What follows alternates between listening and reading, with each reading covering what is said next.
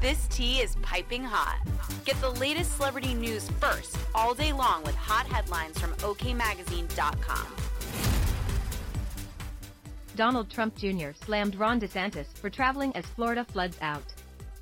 On Thursday, April 13th, the son of Donald Trump condemned DeSantis for not canceling his trips due to the natural emergency. Fort Lauderdale is underwater and DeSantis is campaigning in Ohio right now instead of taking care of the people suffering in his state, he penned. The rivalry between Trump and DeSantis has ramped up since the former president announced he will be running for his second term in 2024. The Florida governor is speculated to announce his campaign any day now. DeSantis decided to take a trip to Ohio for a Butler County Republican Party event, regardless of the scary conditions his constituents face back home. The politician declared a state of emergency on Thursday, April 12th, in Broward County after the area received over 2 feet of rain. Fort Lauderdale's mayor, Dean Trantalis, discussed the governor's lack of direct response as his city suffers severe flooding.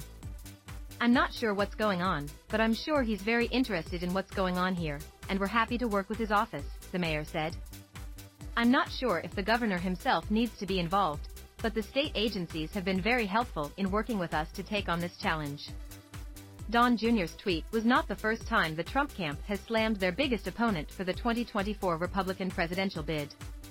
The now indicted ex-commander-in-chief criticized DeSantis on Truth Social this week. "Ron DeSantis is a young man who is not doing well against me in the polls, to put it mildly," the 76-year-old wrote to his followers. "I believe that if he decides to run for president, which will only hurt and somewhat divide the Republican Party, he will lose the cherished and massive mega vote, and never be able to successfully run for office again. If he remains governor, which is what Florida voters assumed, it would be a whole different story. Just saying, but who knows?" the mega leader added.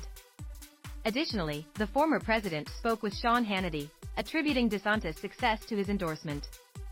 "By the way, he would have never gotten the nomination. He would be working in either a pizza parlor place or a law office right now, and he wouldn't be very happy. It's about loyalty to me," he said.